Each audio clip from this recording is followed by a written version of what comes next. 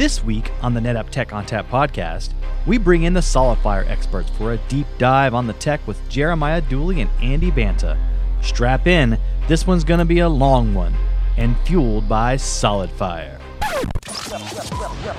Welcome to the Tech on Tap podcast with Justin Parisi, Glenn Sizemore, and Sully the Monster. I love NetApp. Oh, yeah.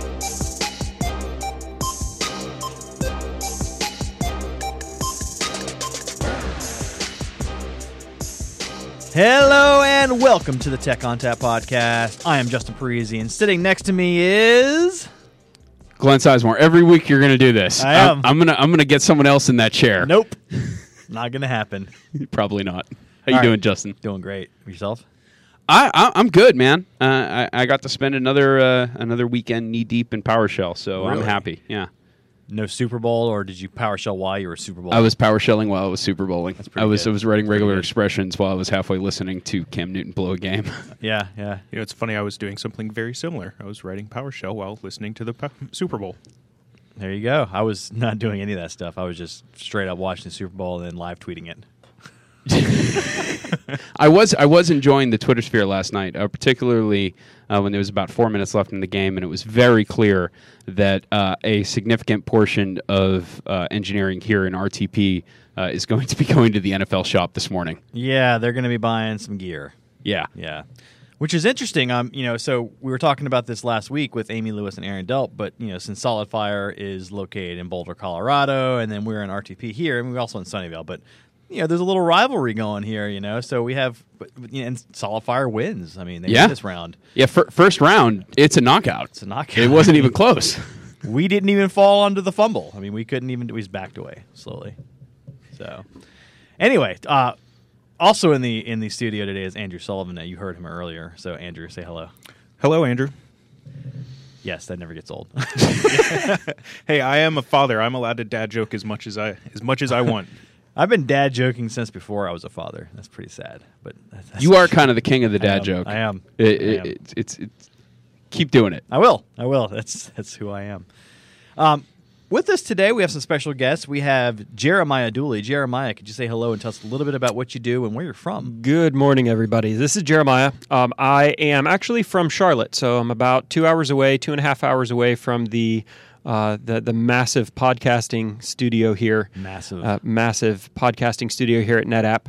I am one of the principal field architects at SolidFire, and myself, along with Gabe Chapman and Rob Gordon and a couple other folks, we're the sales overlays. We're the guys who go out and help people figure out what the product is and how to position it. Subject matter experts on the VMware and OpenStack pieces of our integration and the things that customers are trying to do.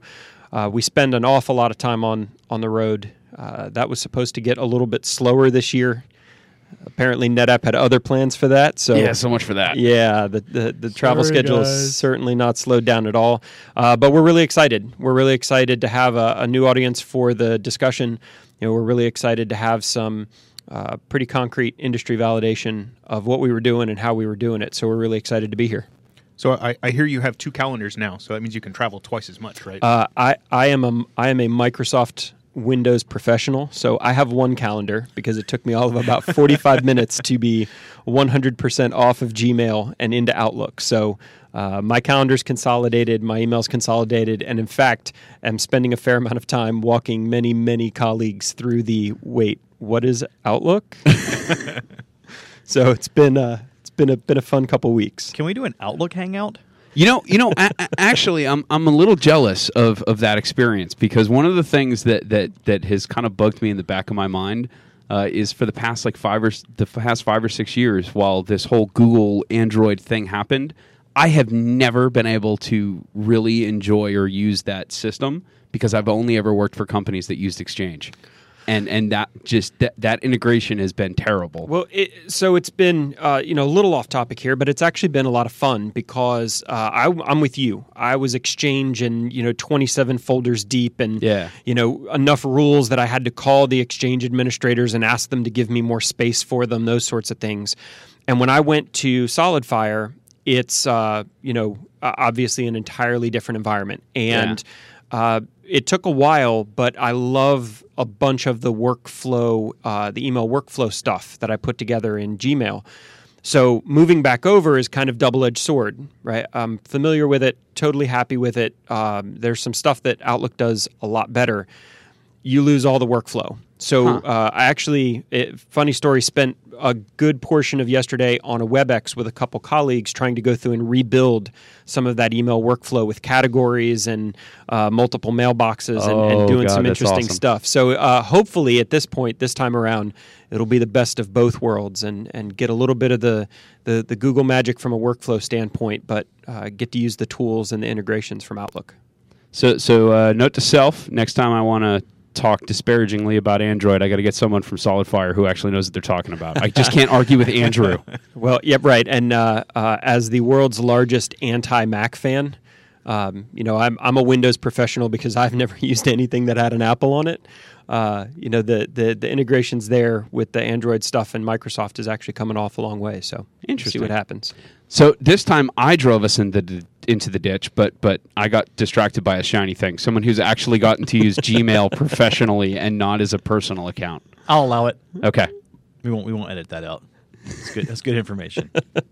So also with us today, but remotely, and it's very early for him. It's 8 a.m. there, and I guess it's very early for some people, but not so much. It's 8:20, but this is actually my second meeting of the day. Hi, I'm Andy Banta, and I actually live in Reno, Nevada, but kind of consider the Silicon Valley Bay Area my home work stomping grounds. I'm a principal solutions architect, principal virtualization architect from SolidFire. Actually, my business card says I'm a storage janitor, which I think sums up my position a little bit better. That is awesome. It's pretty good. Yeah. Actually, I've spent like my entire career doing software development up until about 2 months ago when the Tech Solutions group at SolidFire pulled me in, and I've been doing that. But up until then, I was doing some VMware integration work, trying to get vVols working with the SolidFire product. I shouldn't say trying to get vVols working, getting vVols working with SolidFire product. Before that, I had a long history of doing storage-related work at both Sun and VMware.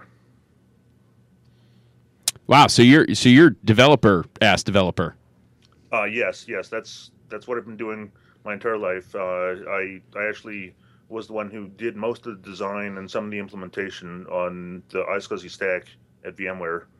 And by the time I left VMware, I was the iSCSI tech lead at VMware. Yeah. So this is the part of the podcast where I just spend the rest of the time being intimidated because people who actually know how to write code for real always intimidate me. I'm always like, I'm a pretend coder. I just do administrative scripting. That's not real code. I can use blank tags in HTML. And okay, I was going to throw in that I've spent my entire career hating Microsoft. So I run the Linux systems here. Everything I've done since day one in my career has pretty much been based on Unix-based systems. And if you go back and look, it's like both Sun, when in their heyday, and certainly VMware were the anti-Microsofts.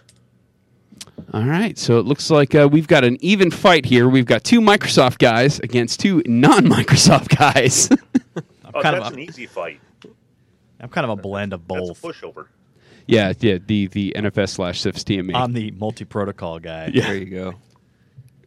So, Andy, did they force you to talk to customers, or did you decide that you want to talk to customers? I've always kind of enjoyed talking to customers, and I mean, one of the ways that I actually got into that is VMware wasn't doing much of anything to evangelize their iSCSI setup, and there was nobody who could actually go out and talk to people about how to set up iSCSI and how to use it. And I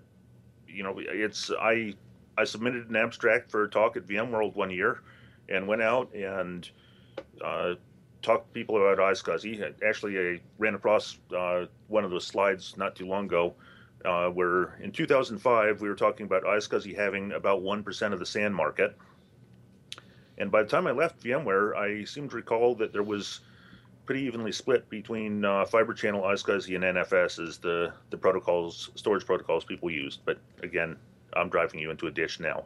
No, that's okay. We're full of ditches here. Yeah, we're not afraid of ditches. We embrace ditches. I don't know what our adoption looks like, Andrew. I don't know if you can comment if you're familiar what our protocol breakdown is through the NetApp customer base. So for the systems that have Virtual Storage Console installed and have auto support turned on, we see about a 50% breakdown with NFS. The other 50% is about 20% iSCSI and 30% Fiber Channel. So NFS is winning? You know, that's probably a little bit indicative, though, of the platform and the customer base. Like, I think if we were going to go build these environments clean today with vVols, those numbers probably swing pretty drastically in other directions. Well, and I think if we start building those environments with 10 gig Ethernet being the low end, yeah, that's true too. You know, IP backplane, you know, there are probably some different decisions that get made there. Because it's funny when we look at the SolidFire install base. You know, we've had Fiber Channel support now for 2 years, right? So any customer who wants it can do both dual present Fiber Channel and iSCSI.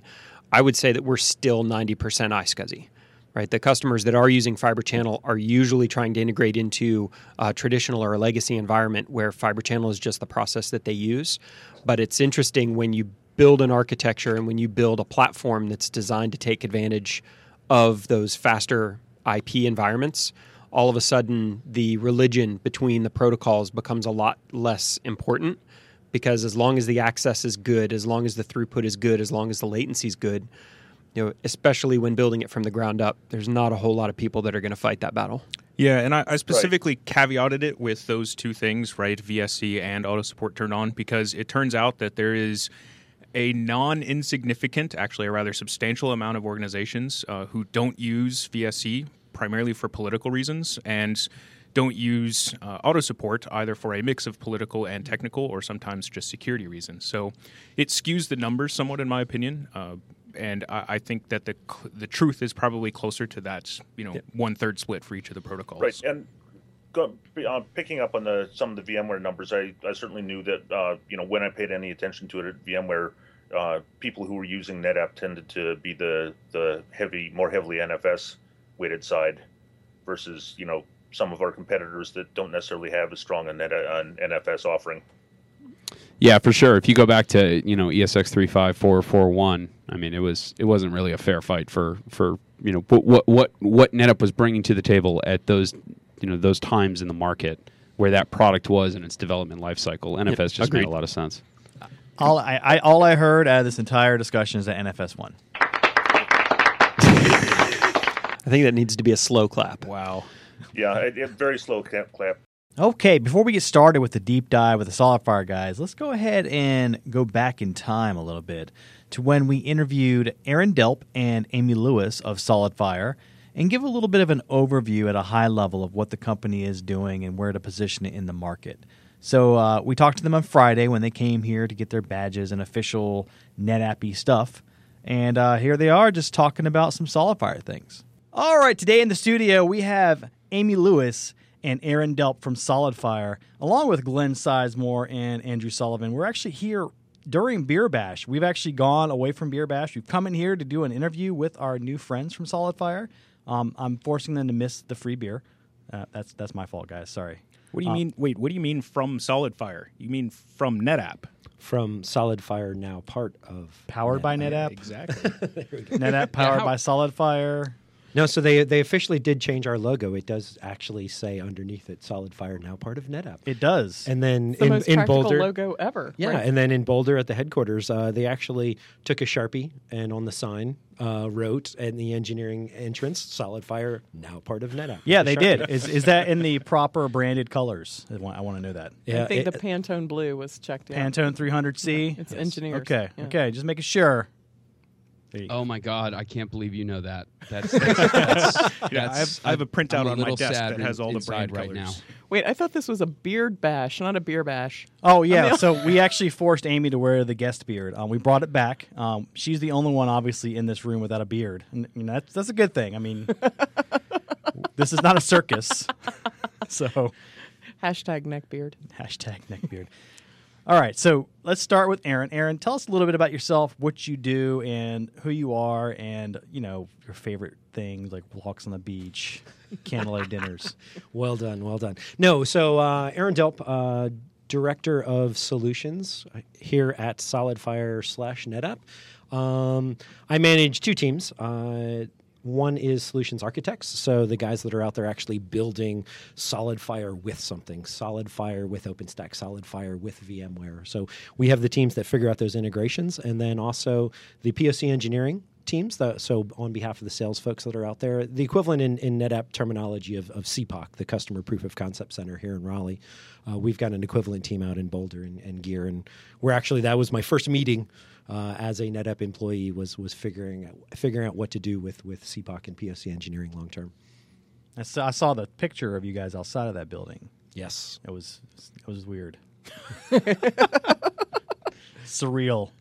It's like, wow, they're actually here. Yeah, they let us in the door today. Yeah. Yeah, I saw that you badged into the building, so congratulations. Thank you. No, I would imagine that you will very quickly be very in demand, Aaron.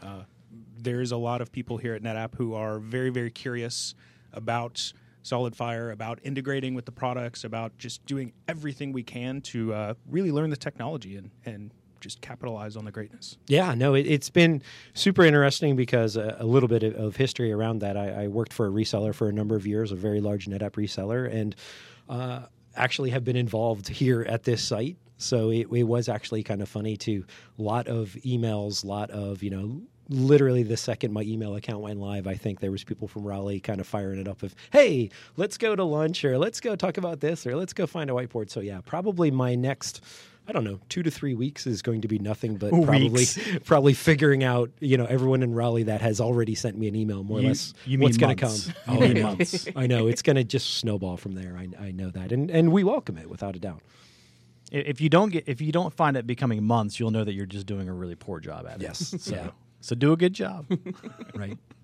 All right, Amy, tell us a little bit about yourself for those of the people out there who don't know who you are and what you do and the sort of things you've been involved with. I'm Amy Lewis, and I may have the best NetApp handle ever. What is it? Yeah, I'm Lamey.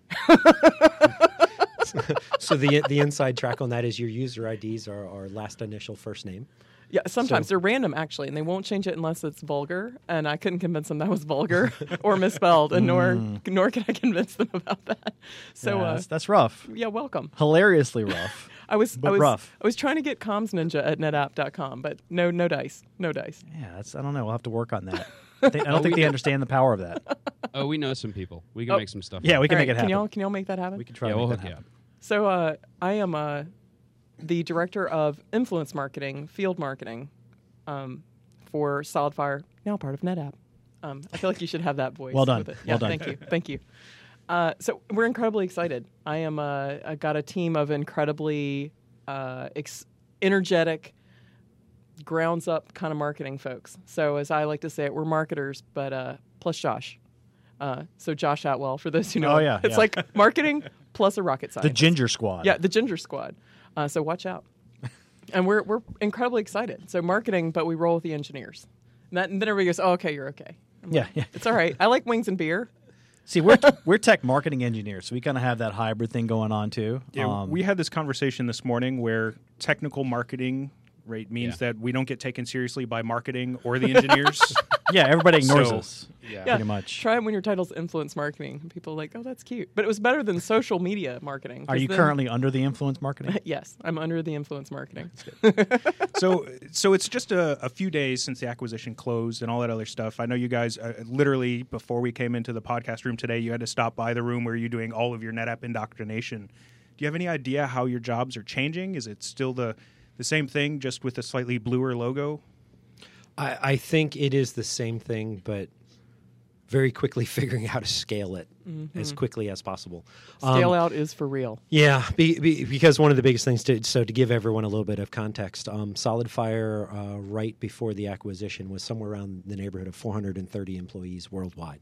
So in Boulder, Colorado at HQ is about 200, 250, and then the rest, of course, kind of spread out across the world.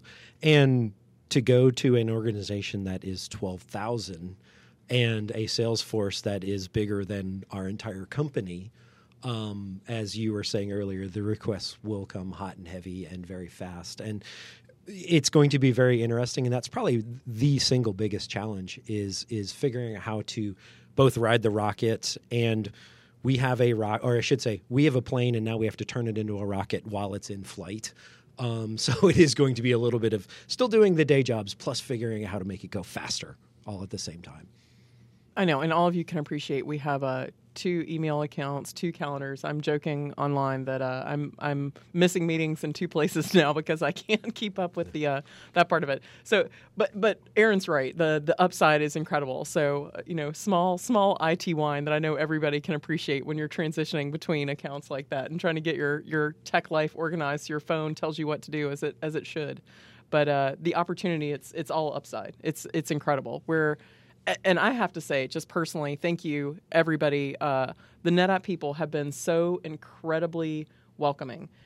Just everybody says, welcome to NetApp, and means it, looks you in the eye and means it. And what an incredible reception. I mean, it is not every acquisition goes like that. So thank you, personally. It is amazing. Yeah, absolutely. And a quick aside story too. So just walking into Beer Bash earlier, it was really interesting too. There is hundreds of people in there during Beer Bash, and it was neat to kind of walk in and everyone's kind of waving at you, going over here. So the welcome has been incredible, and it is certainly going to be a fun ride. Well, I know there is a lot of groups inside of NetApp who are very anxious to get a hold of you guys, to get a hold of the technology, to learn all of these things.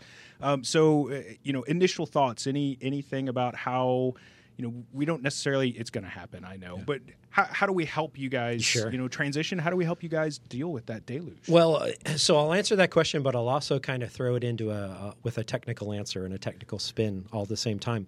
One of the biggest things I see is, how do we position SolidFire within the existing portfolio? That is the number one question I've received so far. It's not just a brain dump of what is SolidFire, but it is putting together the puzzle pieces of how does it fit, right? And so what we've been really describing everyone today is really NetApp. It really goes from 2 product lines to 3 product lines. The EF series, the AFF series, and now the SolidFire. And actually, most people kind of scratch their head and go, why would you need 3? Why 3 all flash? Well, at the end of the day, what happens here is it's actually 3 different use cases, and they actually complement each other very well and really create a nice, complete portfolio that I really haven't seen anywhere in the industry to date. And so I'll go through it real quickly here.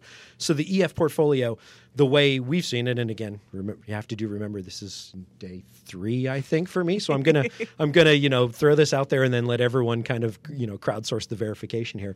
But the EF series is really around the idea. We use the concept of a dragster, right? A single use case, go super super fast kind of thing, right? And then in the middle you have the AFF series where really data services, snap this, flex that is kind of the old joke we used to always use. That is where the bread and butter of the AFF portfolio will be. And then thirdly, SolidFire, the use case is actually going to be slightly different. It is going to be a combination of the exact opposite of EF. If that's like 1 or 2 workloads really fast, this is going to be hundreds to thousands of workloads. How do you balance them out? How do you guarantee performance to all of them? A lot of times, people like to throw in a lot of terms of first platform, third platform, a lot of these things. Where it really fits in is a scale-out architecture that is really designed around the service providers, where you don't necessarily know what your workload is going to look like, and very complementary, quite frankly, to the rest of the portfolio. Yeah, so I think that's a really great statement, right? So last week we had Andy Grimes on the podcast to talk about, literally the day after the acquisition was closed. And, he kind of gave us his perspective of where SolidFire fits in the portfolio. But, of course, he's a longtime NetApper. So, I'd love to hear, both Amy and Aaron, your perspective on, really where SolidFire excels, right? Sure. Why SolidFire has been such a phenomenal product and of course, why NetApp decided to acquire it, and how are we helping solve customer problems? Yeah. Would you like to go first, or should I? Because I'm going to talk for a while, so I'm giving you the opportunity so I don't hog the mic here. Now, I do think actually there's obviously some overlap in all solutions, and we competed in some ways, but it makes a lot of sense to me. It really spreads out it elongates it fans out the potential total addressable market, and SolidFire has been very, very strong in the cloud sort of as a service kind of area. Again, I'm teasing, but Josh Atwell did just join my team as a developer advocate. He's our weaponized ginger.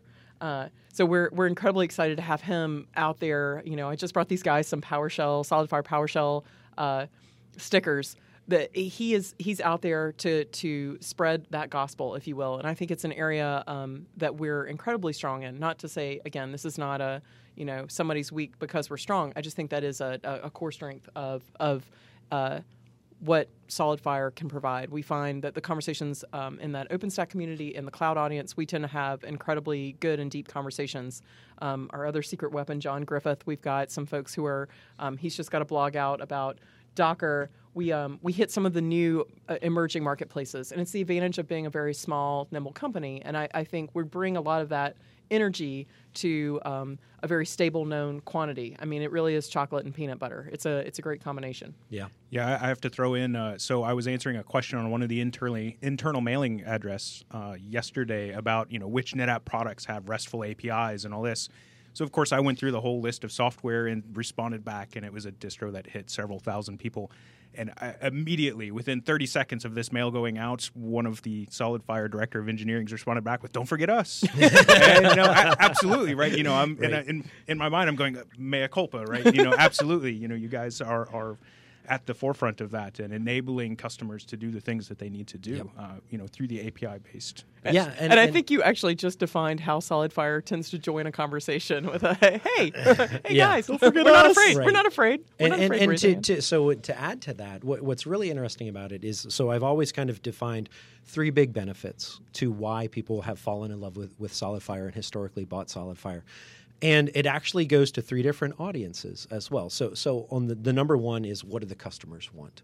Well, the customers at the end of the day want a bunch of applications that run seamlessly, right? And that is done basically through, again, hundreds to thousands of applications running on the array with guaranteed performance. And there's that goes into a whole level deep dive of quality of service and LUNs and this and that. And I'm not necessarily going to do that here, but the idea here is you can put just about anything on the array, give it a performance profile, and be able to just know that it's going to run.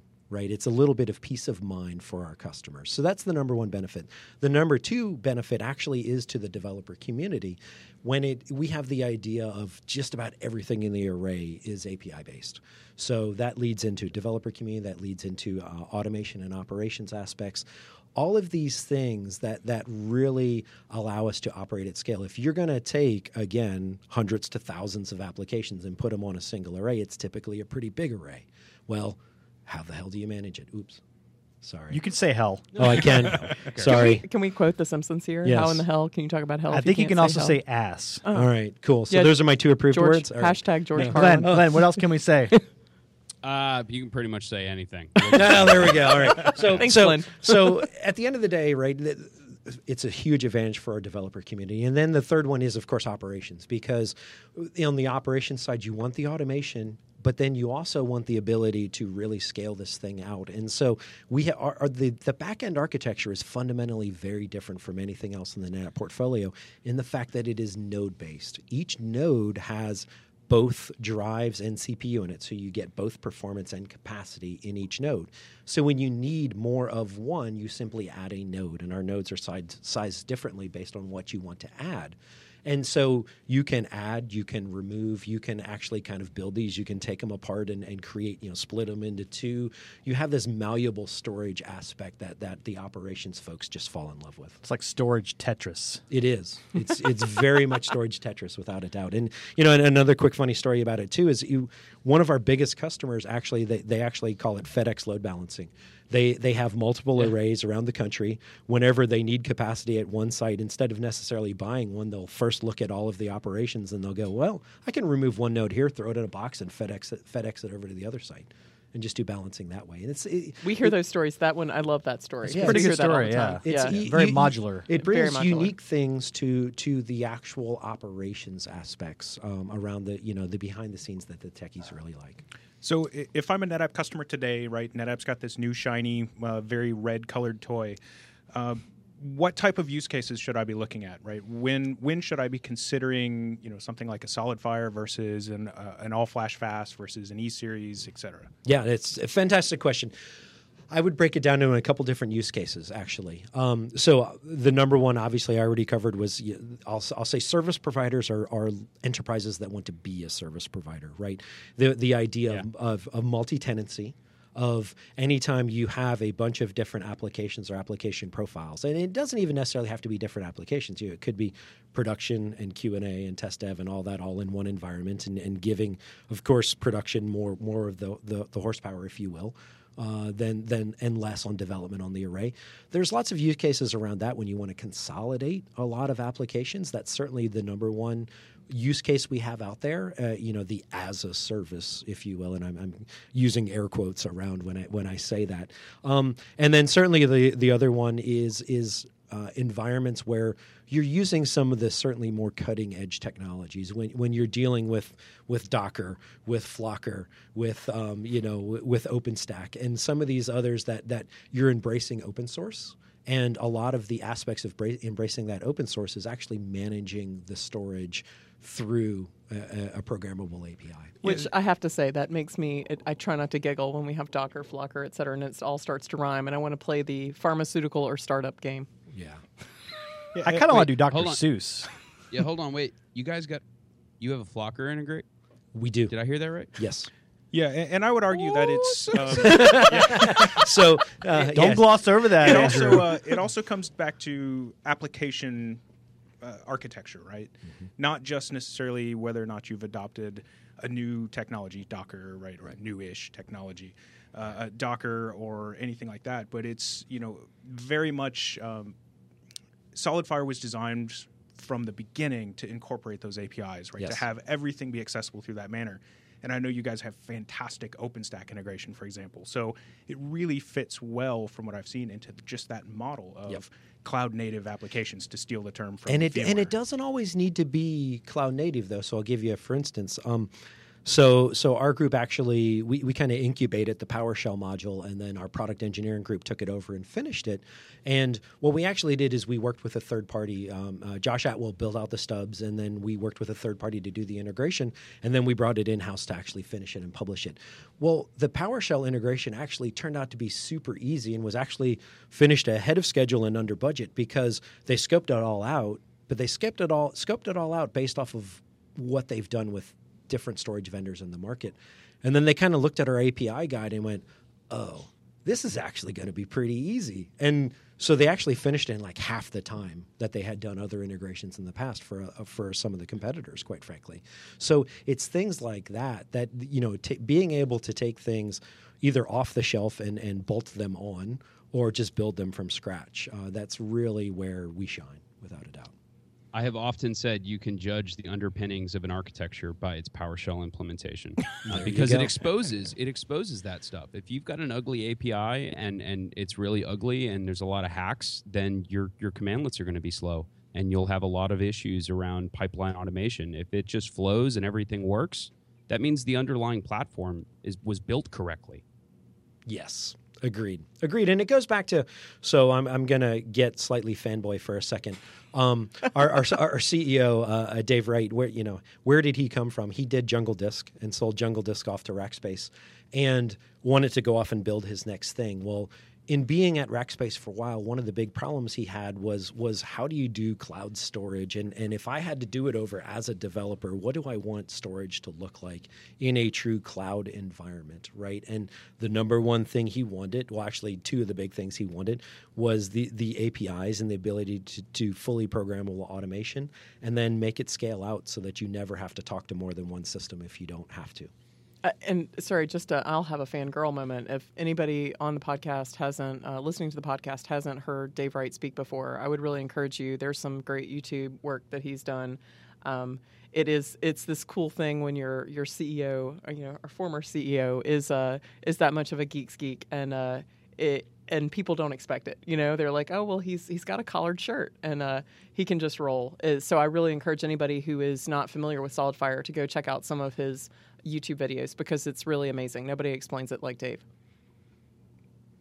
I think it's something with the name Dave because we have our own Dave, Mr. Dave Hitz. Yes. Yeah, we do. Listening to him speak was really inspirational as well. When Dave and Dave are on stage, it's like drop the mic. So another funny fanboy moment. I was not there for it, but he actually came out for the announcement out to Boulder, Colorado, and Dave Hitz did. Yes, Dave Hitz did, and watching the Dave and Daves kind of geek out in the corner, and then like the halo of engineers geeking out around them, like the penumbra. It was very like the ripples in the ocean kind of thing, like just going out and going. Everyone's going, "Oh my God, the Daves are talking!" Like, what I've noticed about Hitz is it's kind of like a reverse Samson. Like when the shoes come off, he becomes more powerful. I love it. So you guys are from, you're based in Boulder, Solid Fire is, but you're based also in RTP as working. We do have a big game coming up. So are you kind of conflicted there? I mean, this Super Bowl thing? Not even a chance. Not I'm a even a native chance? North Carolina. I'm like the rare native North Carolinian, so it's 100% Panthers. Full disclosure, the football I watch is the one that's actually played with feet. But on occasion, I'll watch an American football game. So Footy. exactly, yeah, more footy for me. She's a footy. So what I cheer for the Panthers when they're on, but I completely admit I'm born and raised Philadelphia. Oh, so you're an Eagles guy. Yes. Oh, okay. So yeah. I You can I have adopt- to apologize again.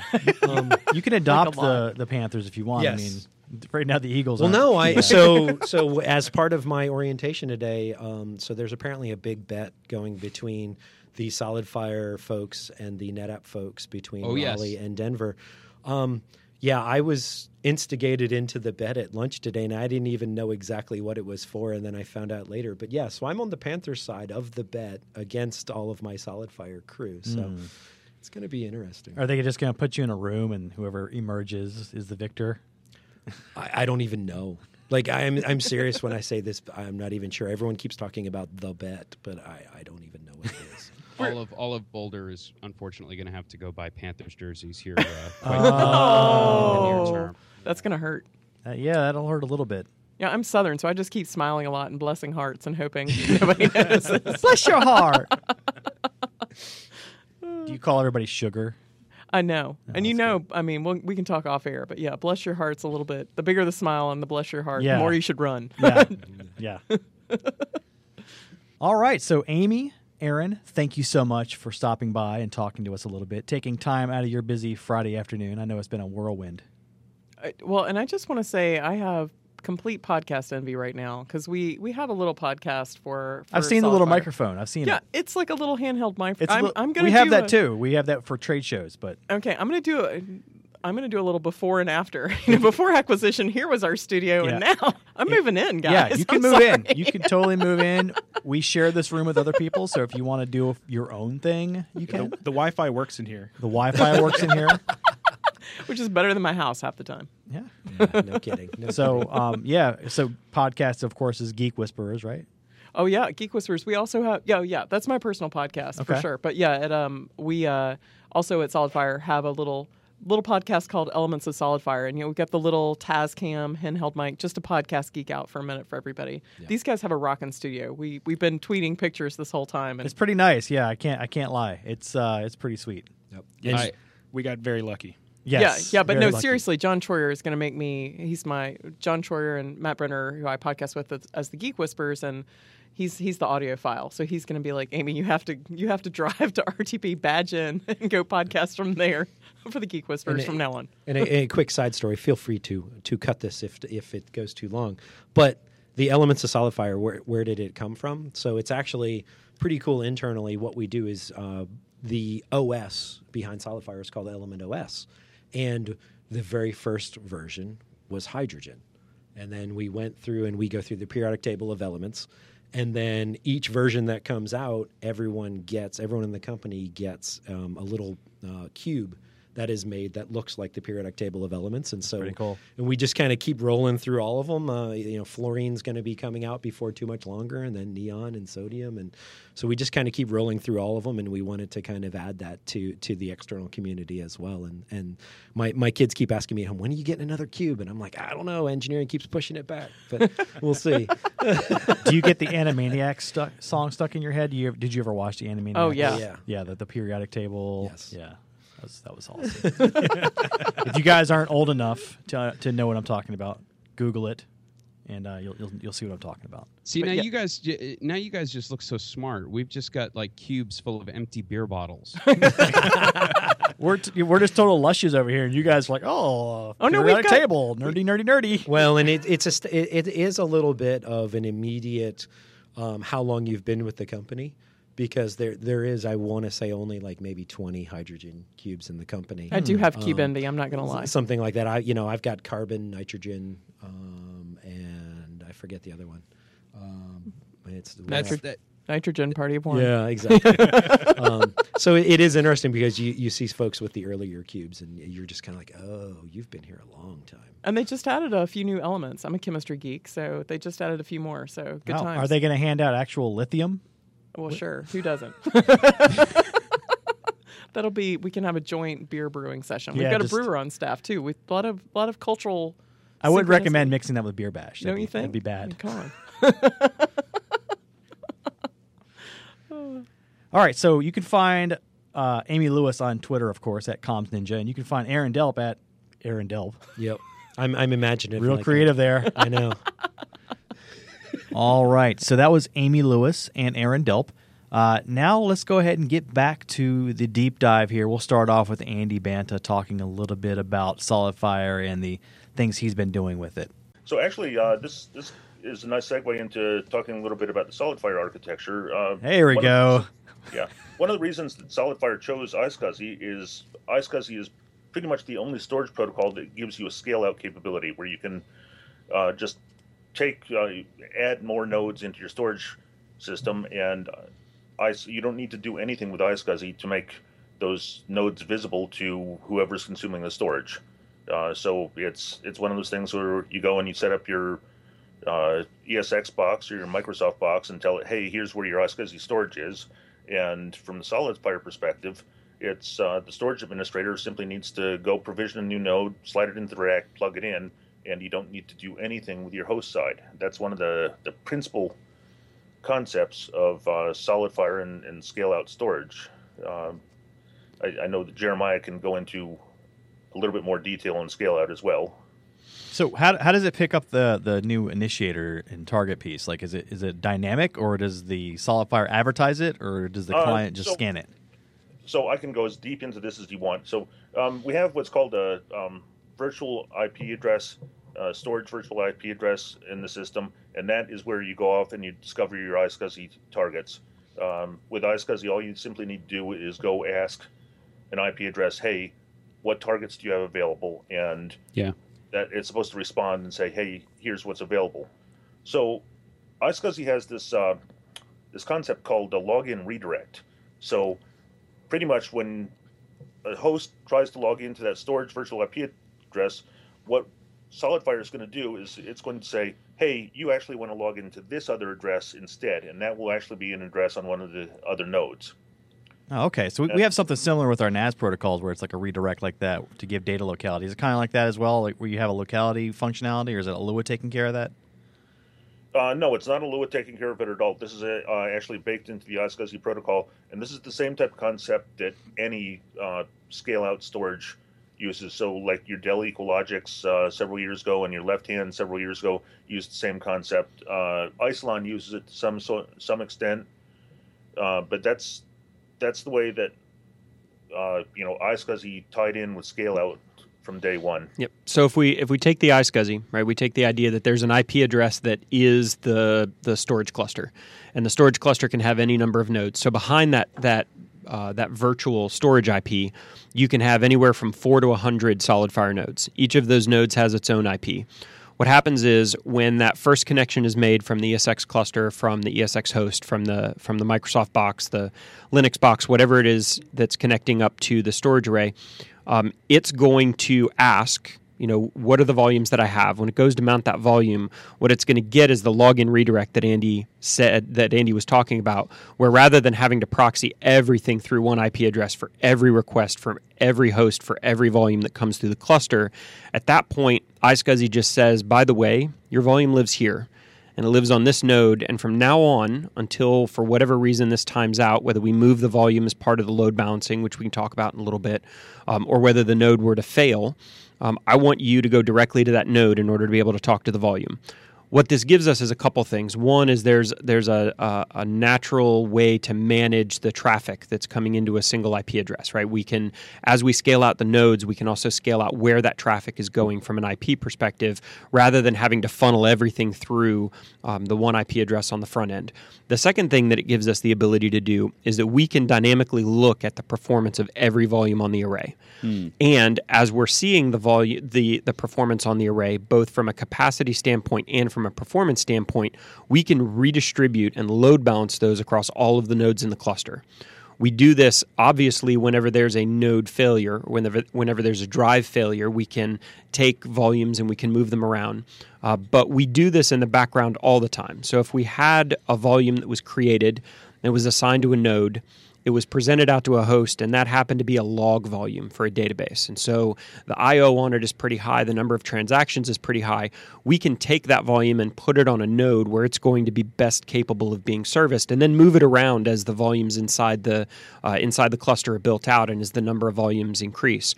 One of the things from a SolidFire architecture standpoint, and when we're talking to customers about where does this fit and where does this not fit, we thrive in environments where there are dozens or hundreds or thousands of individual volumes. And for comparison's sake, I spent 3.5 years or so at VCE, and we sold mid-range storage all over the place. And when you looked at the total number of volumes that were being presented off of that, relatively low. Even on fairly large systems, we're talking 15, 20, 25 volumes. In VMware environments, those are largely data stores. They've got lots of VMs that are attached to them. From a SolidFire standpoint, we see customers with thousands of volumes. Right? We see OpenStack environments where every instance that gets created on the entire setup is an individual volume with individual QoS settings on the storage array. From our standpoint, we have the ability to distribute those volumes across. We have the iSCSI stack that allows us to map through those volumes directly to the hosts that are asking for them.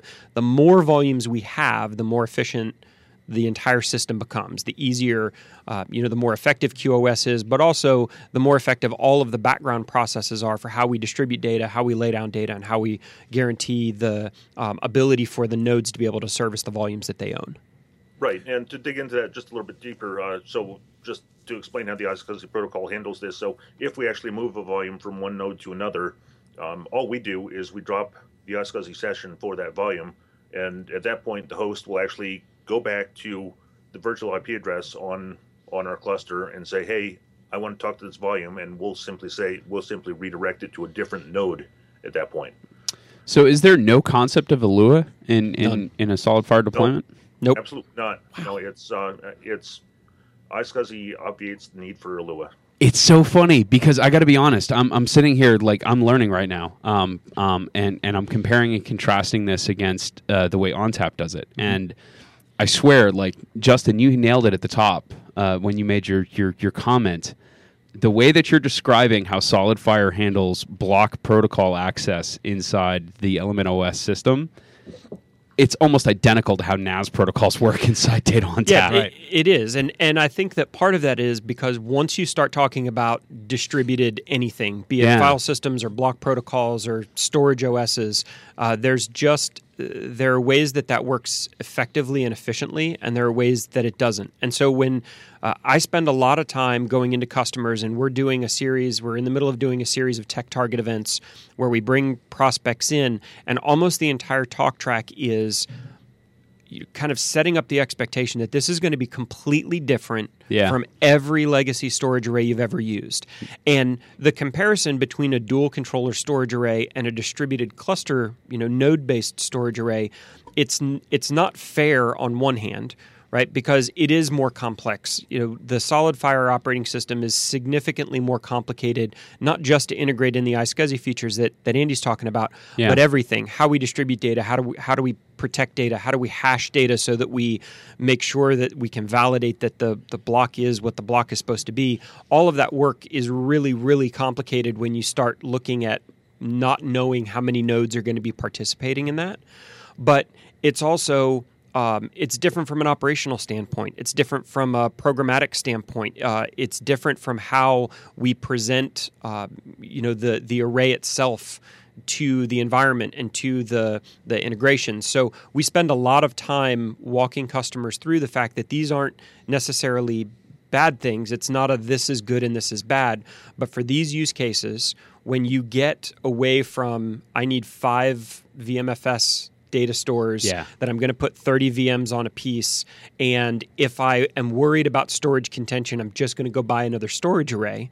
Right? Once we start moving out of that into a world where I'll buy capacity when I need it, I'll buy capacity and provision performance completely separately from one another.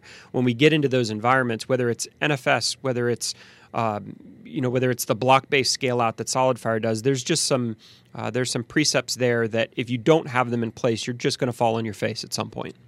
So right. with and that, actually, so I was hoping, Jeremiah, you'd go into a little bit more detail on the scale-out principles, which is basically when you add more nodes to your system, you're adding both capacity and throughput at the same time. And we have a handful of different models, so you can choose whether it's throughput or capacity that you're attempting to add this iteration. But that's one of the really principal concepts of SolidFire and how scale out works, is that you don't add more trays to add performance, or more controllers, or more trays to add capacity, or more controllers to increase performance. You just add more nodes as they come along.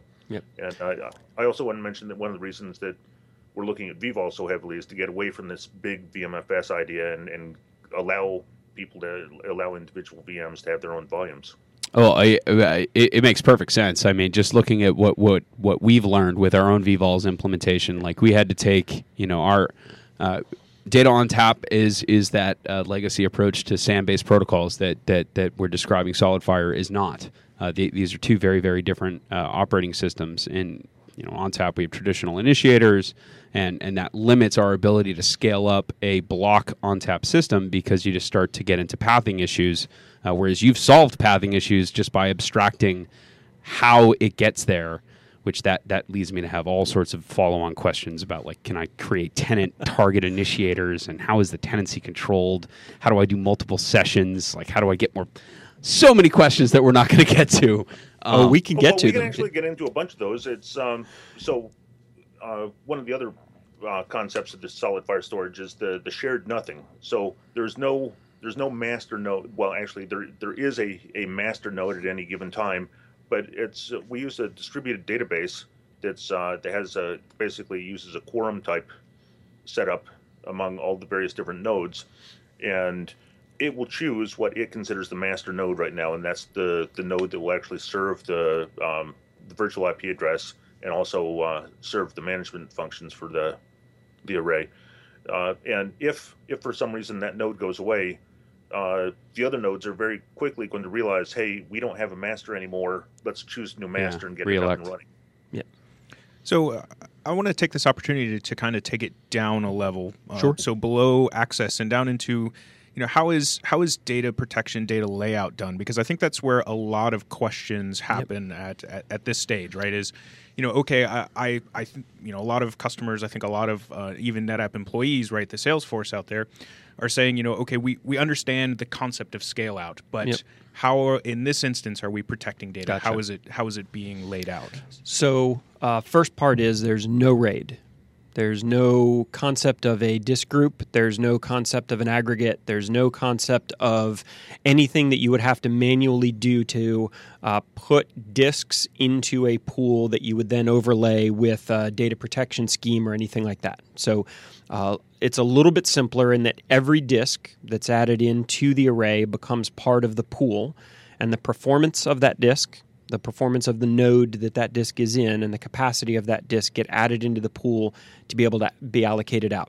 From a data from a data protection standpoint, we do everything in line. So the data comes in, we break it into pieces, we hash it, right? We make sure that we always know where that data is and what it's supposed to be. We go through and do the initial compression. We do the deduplication.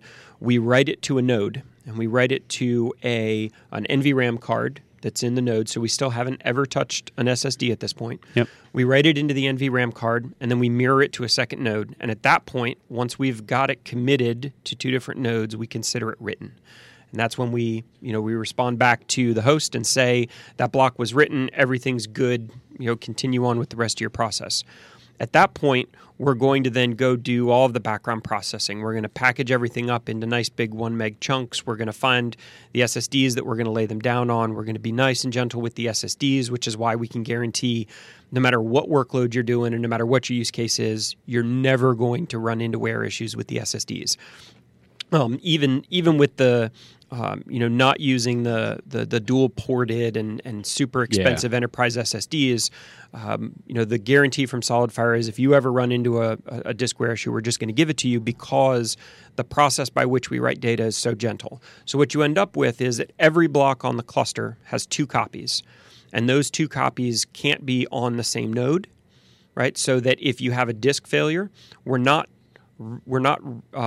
recovering anything. We're not writing anything out of a parity stripe. We're just reprotecting the data that used to be there, right? So if you lose a disk, we're going to reprotect the data that used to be on that disk and distribute it across the rest of the node.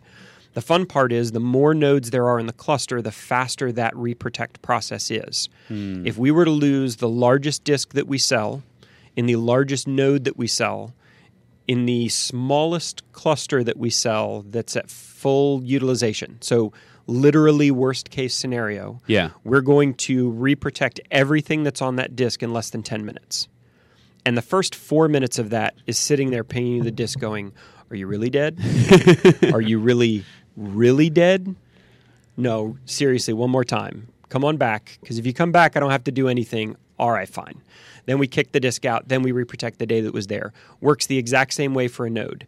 What this means is it's totally unattended. The customer doesn't have to go reinitiate the RAID build. The customer doesn't have to allocate out spares. The customer doesn't have to take the hit up front while they're reading from parity and then put a drive in and take the hit while the drive is rebuilding. All of that goes away. All that happens is if a disk goes away, you lose the capacity and performance of that disk, and we reprotect that data elsewhere. If you lose a node, exact same thing. You lose the capacity and performance of that node. We reprotect the data elsewhere.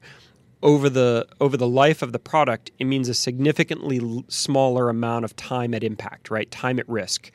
There's no, there's never a worry that, how many spares do I have in this group that can be allocated out for this type, and are they the right speed and the same size? We wanted to make that part of it as dead simple as possible, knowing that the benefit that we had is every time we add a node, we add CPU and RAM. Every time we add a node, we add bandwidth. Every time we add a node, we add additional disks that can play in that rebuild process, so that we get a cluster that is very much able to take care of itself. I hate the phrase self-healing. I feel like that's one of those ones that somebody came up with a good idea and then every storage vendor on the planet stole it. Our idea with this is just I don't want to have a storage administrator get a page saying your array is going to be at risk or your array is going to be at low performance until you go do something or until you let somebody into the data center. Particularly in some of the large environments that we play in, go replace if SSDs fail, just queue all those up and replace them at the end of the week. Right? There's no need to do that in order to protect the storage array. That's what the software does for you. So I'm curious then, and I don't know if you know this off the top of your head, but I have to ask just because it's burning me up inside. I got to know. Using physical redundant copies in node distribution for the data protection tier. We start off with 50% efficiency because you need half the capacity for parity, but then you're going to get back some of that through your efficiency. So I'm curious, in your field deployed systems, on average, what's your usable capacity? So the flash market has made the question of what's your usable capacity really interesting. Some of the vendors will quote raw only. which is kind of the baseline that all of us do. Like when we talk to customers about the storage arrays, we'll talk about once we take out the overhead, right? Once we take out the Helix data protection, here's your raw capacity that you have to be able to use. Even if you're doing something that is completely undedupable, completely uncompressible, you're going to always have this much raw capacity.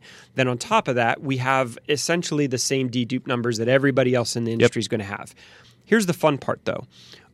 Most of those dedupe numbers are based off of a mix of one, maybe two or three workloads.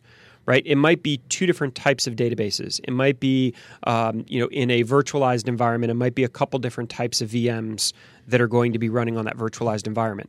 In a SolidFire environment, where I'm begging you to drive as many workloads, consolidate as many storage arrays down there, because I've got plenty of performance and capacity. And the QoS, which we haven't talked about yet, gives me the ability to guarantee those things that I'm presenting out to you.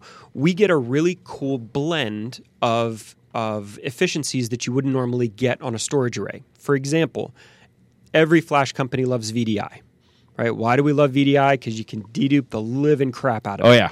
Makes that raw capacity look an awful lot bigger when you get done, right? But what else are you going to run on the storage array that's running your 10,000 seat VDI implementation? Well, now you start to get into a very complicated conversation about fault domains. Exactly. Well, fault domains and what happens if I have a boot storm and how do I... Right. So when we talk to customers, typically they have a storage array for their databases and a storage array for their VDI workloads, and they base the ROI and the total cost of ownership of the database array on the efficiencies they're getting off of that. And then the exact same array has a completely different ROI and TCO because of the efficiencies they're getting off of their VDI, and it just makes it far more complicated than it needs to be. In a SolidFire environment where the entire cluster is a dedupe domain, whether it's 4 nodes or 100 nodes, everything on it is in the same dedupe pool. Everything gets compressed. If I can blend, if you're the 40x that you're getting, the 60x that you're getting from your VDI implementation, with the 4x, the 3.5x that you're getting from your Oracle deployments, and promise you that even when you have a recompose, or even when you have a boot storm on the VDI side, that you're never ever going to touch the latency of the responses off of those Oracle databases. Now that efficiency number across both of those platforms looks an awful lot more interesting than it did before. Yeah. So the math is the math, right? And anybody who says that they've got a mousetrap that is significantly better when it comes to dedupe and compression is probably trying to sell you something. Our job is to be as good as we possibly can for every individual workload, and then give you the tools to be able to consolidate as many of those workloads as you want to onto a cluster and make that aggregate efficiency across all of them better than it would ever be if you delivered each of those services on a separate array. Better efficiency, not just in the dedupe and compression, but in the spare drives and in the how do I get more capacity and performance into my VDI environment versus getting it into my Oracle environment, right? There's so much efficiency that can be had there just because the architecture is unified underneath it that customers today aren't seeing out of the dual controller arrays, be they all flash or hybrid, that they're deploying. And that's where we take the really cool architecture and all of the stuff under the hood, and we turn it into a use case for customers that says, I'll be a great VDI platform for you. You put VDI and SQL and Oracle and Mongo and OpenStack and VMware and Microsoft and all of these things onto the array together. I'm going to be massively more simple to operate. I'm going to be massively more simple for you to orchestrate against for your operations teams. But I'm also going to be much, much more efficient in how it is that we use the capacity and performance that you paid for. I get it. Yeah. Here, so think of it this way. Okay. A great analogy. Yeah. About 7 years ago, we all built bespoke servers for every workload in the data center. Absolutely. Right? Yep. And I worked at a service provider out of Charlotte, ran their managed services platform. We had, I think, 17 different SKUs for HP ProLiant servers. Some of them were database servers. Some of them were Active Directory controllers, right? Maintenance was a pain. God forbid we had to reboot a server. A company came along and said, this is really dumb. You don't need servers. You need CPU and RAM. And so if we give you the ability to provision CPU and RAM independently in whatever ratio makes sense for that server, if we give you the ability to pool the CPU and RAM of the hardware underneath it, we can do all sorts of fun stuff with how do we do protection, how do we move workloads around, how do we do maintenance on the hardware, right? VMware changed how we did everything in the data center because it got us to focus on the resources that we were actually consuming, not Absolutely. the hardware that sat under it. Yep. When we look at a SolidFire array or any sort of clustered storage array, particularly with the QoS capabilities, what we're trying to say to customers is you're not buying a storage array. You're buying capacity and performance.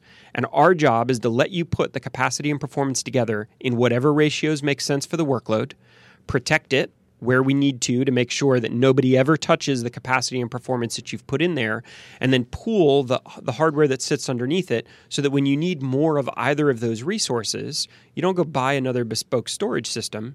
You just put the node of the appropriate size into the cluster, increase the pools where they need to, and then provision it out. It's no different from that original value proposition that we all got from VMware, where as systems administrators, we looked around and went, holy crap. Like you're right. That's exactly what it is that we need. If we can deliver that same thing on the storage side, so that rather than buying hardware for storage and hardware for servers, we're just buying hardware to deliver the 4 resources that workloads need, then the work becomes how well do we integrate it? Then the work becomes how well do we provide data services around it so that it works in a business context and delivers on the business value. And that's something that we could never do in a traditional architecture. Yeah. And if we want to do that from a software standpoint, if we want to do that from a hardware standpoint, the dirty secret is that the smallest SolidFire array I can ever sell you has twice as much CPU and RAM as any dual controller array that's ever been sold. Right? And it allows me to do stuff. And it's not a good or a bad. It's just that's the joy. Right, there's a lot of trade-offs there, but that's the joy of the multi-node architecture. Is that in a 20-node cluster, which is probably right about average for where we see SolidFire customers grow to, just think of the horsepower. Like just think of the things that we can do from a software standpoint because we have so much bandwidth, because we have so much CPU and RAM in there. And if we can turn that into concrete value for customers, be it through multi-tenancy, be it through QoS, be it through whatever replication, cloud backup, data at rest encryption, all of those things, we've got so much horsepower to play with that it makes it easy. Right. And I mean, it really is the concept of virtualizing the storage just the way VMware virtualized CPU and RAM. I did want to dig a little bit and more into a couple of things Jeremiah said, and he just kept running with it. So I'm going to backtrack a little bit. So the really important, a couple really important parts are the dedupe is, cluster-wide dedupe. It's actually done inline when stuff comes in. So as Jeremiah was talking about, we'll write stuff to NVRAM, and then we'll start doing stuff on it. And as soon as we realize that that's a block we already have, we can just dispose of it in NVRAM, and we'll maintain the metadata that says, yes, for this volume, this block is here. So we actually have a very distinct difference between the metadata and the block data in our system.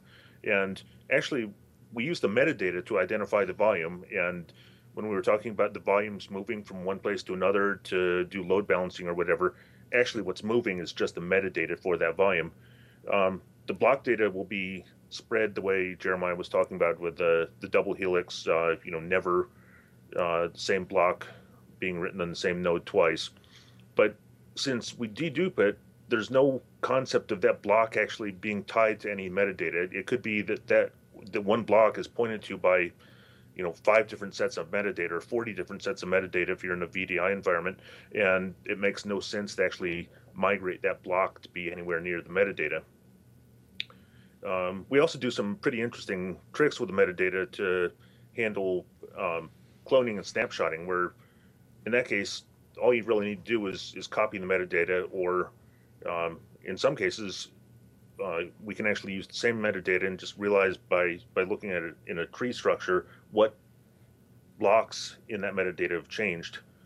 So we end up with a situation of never actually having to write the same block to disk twice. And we actually also do inline compression. So when we get a block in, it gets compressed and, compacted into this 1 megabit chunk that we'll eventually write. And we have a base compression algorithm that we use when it comes in. And then since we have the CPU horsepower, we will actually go back through later on and look at a block and say, hey, does this compression algorithm compress it more? If so, we'll compress it more. Yeah. The background process is, one of the cool things that solves many problems and gives us some opportunities is, there's lots of talk about garbage collection and where does it happen and this, that, and the other thing. All FUD, but yeah. Yeah. Well, there's a good reason to do garbage collection. The question is more just the mechanics around it, but it's one small part of that. Yeah, in 2016, no vendor has a faulty garbage collection implementation. This isn't a real problem anymore. Right, and there are trade-offs with everything. In our case, what we have is not just the garbage collection, but we've got a recycling process that runs in the background on all of the nodes all of the time. Okay. And it does a bunch of different stuff, right? It does hash validation so that We're from Boulder, so we called it a composting algorithm. Right. Right. I don't know. You're from Boulder. I mean, it's still hash, right? I mean, oh God. Heyo. I don't. No, that's a completely different thing. Dad joke. Yeah. Dad joke. Dad joke. Check. So this composting process that we're doing in the background, we're looking at all of the blocks. We're picking them up. We're compacting them. We're pushing them back into 1 meg chunks and laying them down cleanly so that we're not. There's no hot spots on the drives. Like all of this is running in the background as just normal matter of course. This is what the storage OS is doing. One of the things that we found we could do with no impact at all to the customer, right? Because it's not active data that's being read, it's just data that's stored on disk, is when we pick this up and we rehash it and we put it back into a 1 meg chunk and we lay it down, why not recompress it? Right? Yeah. Why not have multiple compression algorithms that will work better? Right? They're higher costs, so we may not want to do them in line when the data comes in. But when we pick it up and look at it, why not run through a couple different compression algorithms? And if you get better compression, if you get better efficiency out of it, then let's keep that one, use that in the 1 megabit chunk and lay it back down. And if not, we have the original block. We can just discard the new one, and we don't lose anything in the process.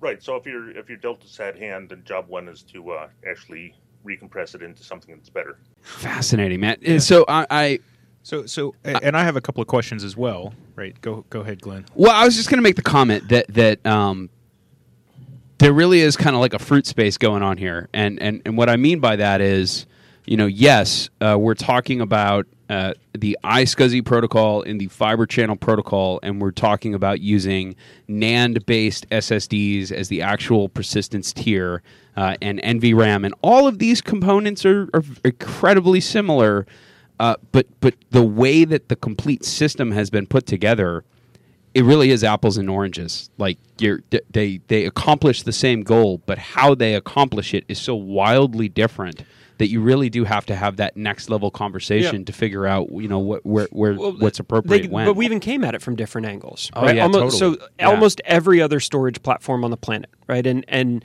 for NetApp, it was 14, 15 years ago, but it was the same. Everybody starts in the mid-market. Right, they build something that's a little bit cooler and a little bit cheaper, and they bring it into the mid-market, and they make all their mistakes before the customers get too big to actually be painful. I love how you guys started in the hardest place to be successful. And we did. We flipped it around, and what we said was Dave Wright worked at Rackspace. Yep. Right, started Jungle Disk, got bought by Rackspace, went into Rackspace, and they said, here, this is what we have. Build us a cloud storage platform that we can use regardless of what platform we have that we're hosting customers on. And I think he had 12 different storage vendors that he went through and finally came back and said, you just can't. I mean, it's just there's not the feature set available. There's not what we want available. Yeah. And said, here's what I want to go build. And Rackspace said, we're a great NetApp customer. We're a great EMC customer. We're not real interested in that. So Dave bounced and he built it himself. And it was specifically designed for the cloud scale and the service provider market, in that every feature that was put into it from the cluster architecture down was designed around that consumption model. How do I grow in the smallest possible increment? How do I grow in very focused increments? How do I build multi-tenancy into everything I do? Right? In a SolidFire environment, I can't provision a volume that doesn't belong to an account. Right, I can report on that account. I can set individual initiator masking. I can set, I can set all of my policies per account. But that's not an add-on. That's not a white paper that we wrote afterwards. That is, you can't provision a volume unless it has one. So all of the things that we did, how we did replication, the fact that we never did anything as a point-to-point replication, it was always designed to be a star topology. The fact that our first backup product was to an object storage, right? So that being able to back up volumes to anything other than object storage isn't really all that economically interesting to the service provider space. Everything that we did was for the worst possible, most demanding possible environments that we could find. And so we did really well at that. And I think when I came on board in April of 2014, we were probably 80% service provider. But over that period of time, over that 3-4 years that SolidFire had been selling it, the enterprises were starting to mirror almost all of the requirements for what the service providers were seeing. I want it to be automated. I want it to be easy to manage. I want it to be. I want it to match up much more with my VMware and OpenStack consumption models than with my traditional storage consumption models. So we took this big service provider grade product and started finding ways where how can we make it enterprise friendly? How can we make it smaller? How can we make it more granular from some of the things that we were doing? It means that there's some stuff that we do really, really well that people really haven't started growing into from a traditional enterprise space. Well, it also means that there's not a whole lot of overlap between the markets. Yeah, you are tickling all my fancies, by the way. But just full disclosure, I'm currently working on a project that's building service provider solutions using data on tap. Yeah. And I am intimately familiar with all the ways that gets hard. Here's a great background story for you. The gentleman who wrote the secure multi-tenancy paper for FlexPod at NetApp was my boss at VCE. And the very first project that I had at VCE was essentially writing their version of the secure multi-tenancy white paper. And when I got to SolidFire, was asked by the field teams, hey, can we have a copy of that white paper? And the answer was no, because it's not optional. Yeah. Right? It's not a solution that we deliver to you. Yep. It's how the storage array works fundamentally without any qualifications. So my history, both from the service provider side as well as my vendor stops along the way with the secure multi-tenancy, I can't wait for you to get a chance to dig into the cluster itself. So want to play with this thing. It's not even funny. Yeah. So it actually, you've touched on it a couple of times in your past 3 or 4 minutes. But one of the really nice things about SolidFire is that we supply the APIs for everything the RIA is capable to anybody who wants to consume them. So if you want to script them, our own UI actually uses the APIs that are available to anybody who wants to use the system. So there's nothing that we can do through the UI that you can't do through automation or scripting. And there's a rule inside SolidFire that every time we say PowerShell, Josh Atwell has to drink. So feel free to use that as much as you'd like. There's no way that's true. That man would be dead. I've been in enough of these conversations have you met to know. Josh? Oh, I've known Josh for years. Yeah, we made a run at him before you guys picked him up. Well, you got him now. Yeah, we got him. We went the indirect route, but I'm very pleased because it came with a surrounding cast of just amazing awesomeness. Absolutely. Yeah, so I'd like to jump back down into the weeds for just a moment with regard to data layout and protection, and then really I also want to talk about QoS. Right? Okay. Yeah, we're gonna have to break this up into a two-parter. Probably we're gonna go a little bit long, and my day is gonna be destroyed, but that's all right. We'll deal with it.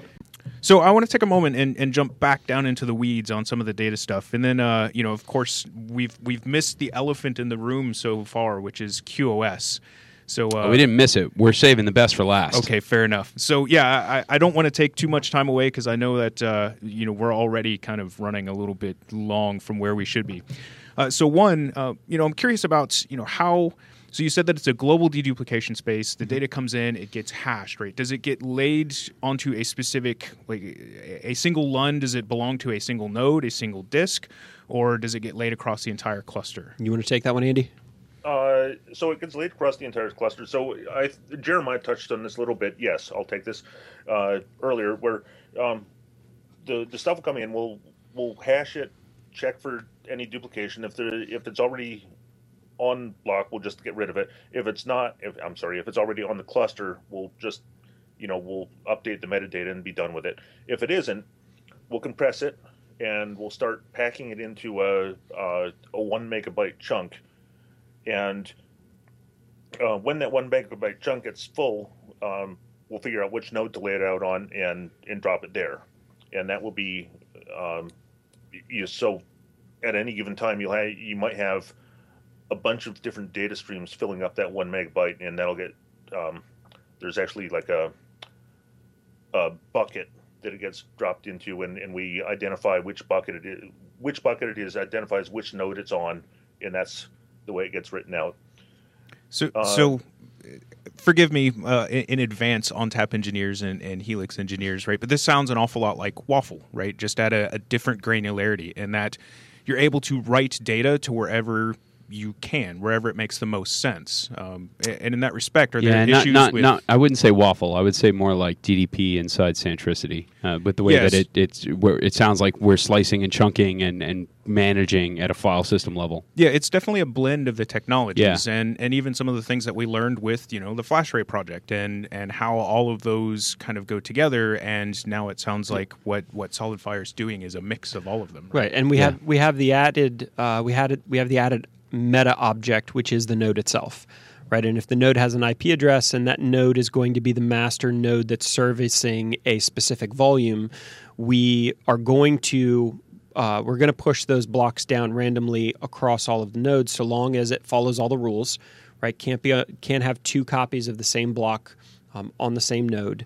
But also we have the ability in the background to dynamically shift that around, so that if we have changing behavior, particularly in a service provider environment where I don't ever really know what a customer is going to do with a volume when I present it to them, after the fact, once we start seeing traffic, once we start seeing IOPS on the volume, we can start moving things around on the back end. So it's not just a static, we're going to push it down randomly across all of the disks that are available. We're going to push it down in the context of the rules that are data protection, and then the optimization that is we can move data around dynamically on the back end to make sure that we can deliver the performance and expectations that the customers had of those volumes. So does that algorithm take into account heterogeneous clusters as well? Yes. So the mixed cluster node, which we didn't touch on, well, Andy touched on it a little bit, is absolutely taken into account from both an HA perspective and a load balancing perspective. So if we did 4 smaller nodes, a starter node, a proof of concept for a customer, and then what they realize is we need capacity more than we need performance. Mm-hmm.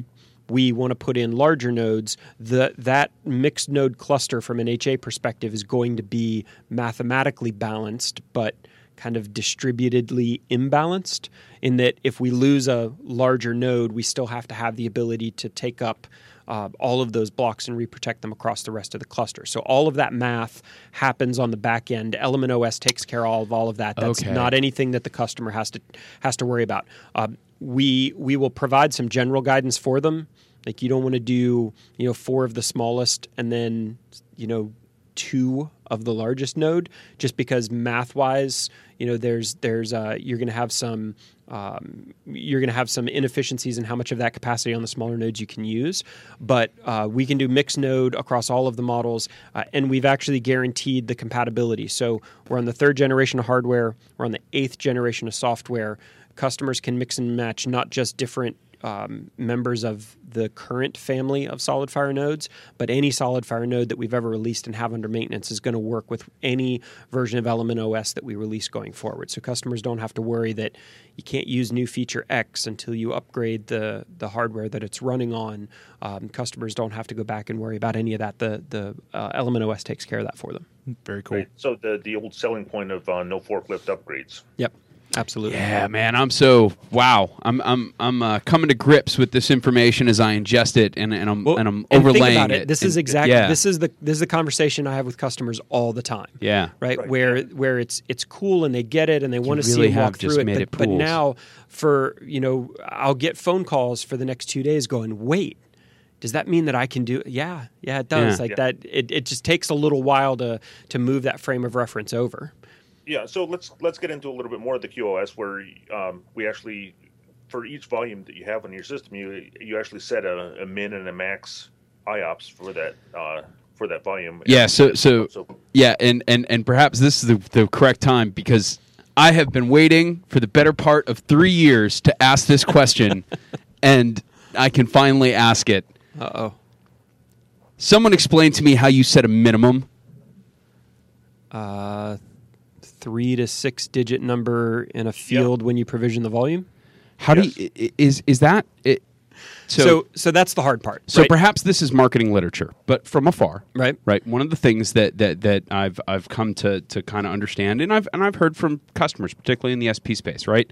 Add a node, 50,000 IOPS, right? And you just keep adding nodes, and that's your performance pool. That's my pool, right? Yep. And your capacity will give you your capacity pool, and you just allocate out of those pools, and that's all fantastic. But the thing that is always kind of bugs me in the back of my mind, and maybe it's just documented somewhere and we just need to write it down, but like an IOP is not a unit of measurement. Correct. It's a varying unit of measurement. So how do you guarantee 50,000 of those things? What if they're all 64K writes? You're not committing all of that. So an IOP in SolidFire parlance is a 4K IO, and we actually have a sliding scale. So if you're doing smaller block sizes, it'll be somewhat more, and if you're doing larger block sizes, it'll be somewhat less. It's all normalized around a 4K IOP, and the reason, I had the question when I started, why do we use this number of IOPS rather than like outstanding commands or whatever? And it's IOP is actually a decent measure of number of commands over the queue size. Yeah, and it's also a number that many different disciplines are actually familiar with. Like, go talk to DBAs; they know about IOPS. Virtualization administrators know about IOPS. So it's a unit of measure that makes sense from a policy perspective. Megabits per second is much more accurate from a throughput measurement, from a quality of service enforcement. And latency would be an interesting measurement to use from a workload perspective, right? The totally. good news is that all three of those are really part of the same math equation. Yeah. And so one of the benefits that we get from having been an all flash and only flash architecture is that the latency floor for us, the predictability of what the response time is going to be off the drives, is pretty well known.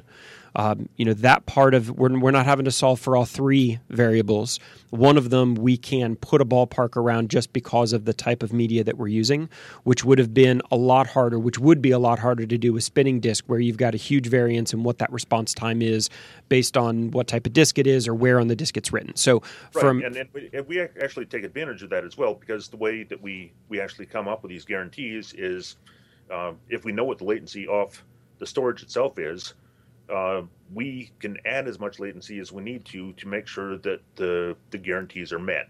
Right.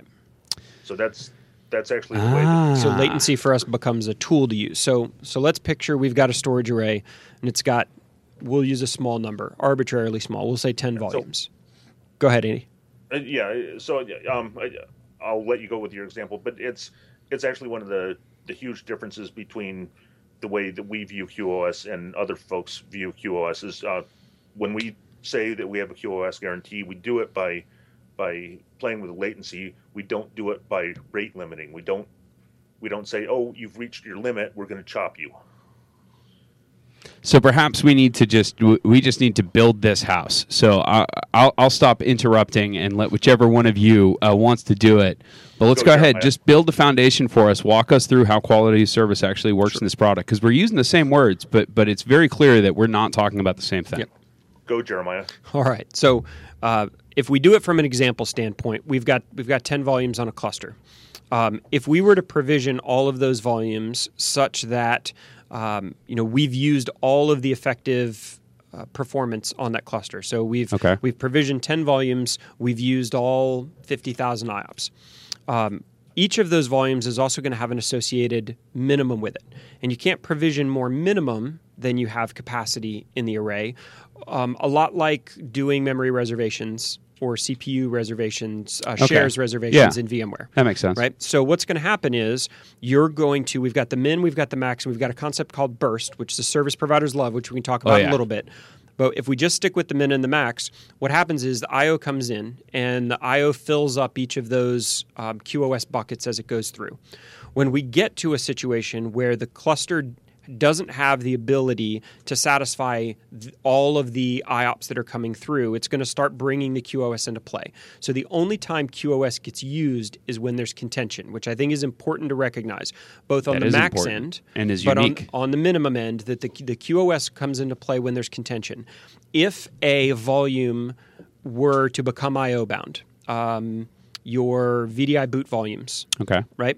What'll happen is when it gets to the effective IOPS level and QoS kicks in and says, okay, no more, that's when we start playing with the amount of latency and the queues that volume has in order to be able to slow it down and say, this is all you get. And that's how we keep that IOPS, that I/O-bound application, from spilling over into the rest of them.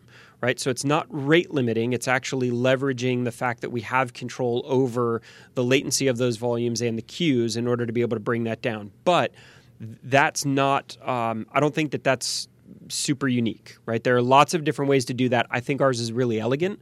I think ours takes advantage of the architecture really well, and we can do it at gigantic scale. But the ability to say you get this many IOPS and no more really isn't the magic. The magic is that on the back end, as we get to that point where all of those volumes are starting to run up against their maximums, we're going to start backing volumes down proactively in order to make sure that those minimums can always be met. And we're going to do that not blanket across all of the volumes. We're going to do that based on the spread between the minimum and the maximum. So if you've got a volume that has a minimum of 100 and a maximum of 20,000, we're going to back that 20,000 off pretty quick when we get into a situation where we need to start guaranteeing IOPS to volumes because of contention. If you've got something where the spread is fairly narrow, where you've got a minimum of 2,500 and a maximum of 5,000, we're going to leave those alone as long as we possibly can, because you've obviously gone through and said the IOPS threshold on this volume is much more fine-tuned. So for those customers that have general purpose volumes that they're basically saying, in a best case scenario, give it all of the IOPS that the array has, right? Whatever that workload is, give it everything that it has. We're going to back those off as aggressively and as quickly as we need to in order to make sure that the minimum amount of IOPS for every volume on the entire array is always capable of being satisfied. And to do that, part of it is the Element OS, right? I mean, part of it is that the software has to be built to do that. The other part is, and I think it rubs off, Andy Grimes was doing a WebEx for the SolidFire sales teams today, and one of the things that he commended us on is that we're almost annoyingly honest with kind of the particularly the marketing specs of the box. Yeah. One of the things that we have to do in order to make sure that we can always guarantee QoS is that we probably understate what the clusters and what the nodes are available or are capable of doing. The first customer meeting that I ever had was with a financial services company in New York. I sat down in the room. The guy came in and he said, "I'm really upset because you have massively misrepresented what this cluster can do." And I'm thinking, oh, God, here we go. Like, seriously, on my first day? And he said, "You promised me 200,000 IOPS out of the cluster. I'm getting 280,000, and it's not even really breathing hard." Yeah. Right? Because that's the difference between I can give you 50,000 per node and promise you no matter what you're doing to it, no matter what you've done with the QoS, I'm always going to be able to deliver what I've promised. The boxes can do a lot more than that. And for specific workloads and specific workload types, the boxes can outperform the marketing numbers, but our job is not to outperform. Our job is to always guarantee that the things that you've allocated out are capable of being satisfied. And if that means that we go lower on some of those hero numbers, some of the benchmark numbers than we would normally otherwise, that's just the way that we're going to sell the product. It's honesty as a service. I actually love that answer, and I love I believe every word of it, and because of course I would. Why wouldn't I? But I love it because it honestly addresses, if we're comparing, contrasting two different views and two different approaches, we already have the other approach. Yes. Right? We have Yes. data on tap. It is what it is. It's not going anywhere, right? It's understanding the advantages and where Element OS took a left, where ONTAP took a right, and why it took a left, right? There's a reason behind it. And there are customers that are really happy both ways. Yeah. Our job is to be predictable, programmatic, and scalable. And sometimes that means specific use cases. Sometimes that's service providers. Sometimes that's big global workloads. Yeah. Sometimes that's taking lots of little enterprise workloads and consolidating them onto a storage array. There's no real perfect workload set underneath there. It just depends on the mix and how everything's are working. But those are the things, when we look at the 5 elements, and for the people listening, you go out to the SolidFire website. There are 5 elements that are the core of everything we build around. And our job is not to be everything to all people. Our job is to be the best we possibly can at those 5 elements, delivering them the way that our customers need them. And what it means is that we've been very good at saying, yes, this is what we do, and no, that's probably not right. If you've got an Oracle database and you want the fastest blazing speed with the lowest latency, that's not what SolidFire does. The good news is that now with the acquisition by NetApp, we've got a portfolio where we can solve both of those problems for you, right? And that's really to those of us who have spent a lot of time really focusing in on what SolidFire is good at, being able to bring that to the larger company and have them say, that's great, and we've got lots of customers that'll be okay with that, but we don't have to lose the rest of the deals, right? We don't have to say no to the rest of the customers that are around there, because there will be an AFF product or there will be an EF product that fits into that niche really well. Yeah, that's pretty exciting for those of us that have worked in the field for the last couple of years. I wanted to just touch a little bit more on the QoS example you gave. So we do allow a situation where you can actually over provision the number of IOPS available, and if you do that, your cluster will actually give you a warning and say, hey, you've tried to provision more IOPS than we're actually capable of doing. But we still allow that to happen, and we actually take that into account if we look at a situation where the IOPS have been over provisioned and you start getting into a workload that would be running up against that, we're still going to back everything off proportionally based on what IOP numbers you've given each workload. So, maybe if you said that you want your minimum IOPS to be 100 and you've loaded the array to the point where we can't supply minimum 100 IOPS to every workload, we'll still back it off proportionally, and each one might get 80 or 90. We're never going to go into a starvation scenario. Yep. And if you think about that from your service provider background, that's the risk knob. Oh God, right? yeah. That's I can sell 50% and my risk is low and my cost is high, or I can sell 150% and my risk is high but my return on that is high. And especially for the service providers, we would much rather let them pick where that risk level is going to be. As long as we're clear, as long as the UI clearly says, we'll let you do that, but understand that, kind of like thin on thin provisioning, we will let you do that. Buyer beware a little bit around, operator beware of what it is that you're doing. The service providers pretty much think that's the greatest thing ever. Yeah. That's been the number one thing that I've been running into for the past 9 months is people just like, what, no threshold? Yeah. No, it's rate limiting. It's a different business model. Yeah. It's a different way of running your infrastructure. And I think that was actually you guys had talked to Andy about that last week. The Fueled by SolidFire program is what we built specifically for service providers. So Fueled by SolidFire is the buy incrementally, pay as you go. We spend a significant amount of time doing service creation and product creation with them, not just selling them stuff, but showing them how to turn that into services and turn that into revenue.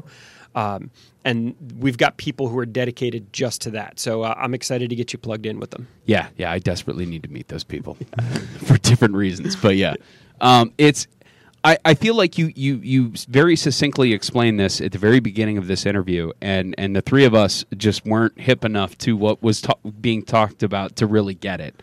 At the very top, when you said VMware came along and changed the way that IT administrators around the world think about servers. You're right.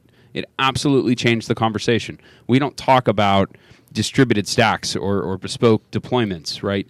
We talk in terms of what is the CPU and memory pool required for this service and or distributed application. And how do I provision out in the ratio I need, and how do I protect that at whatever level the workload requires? And everyone understands what that means, and when you start to talk about risk and overcommitment, and where are you going to keep your excess capacity, all those numbers are all of a sudden really easy. Yeah. Right? So DRS.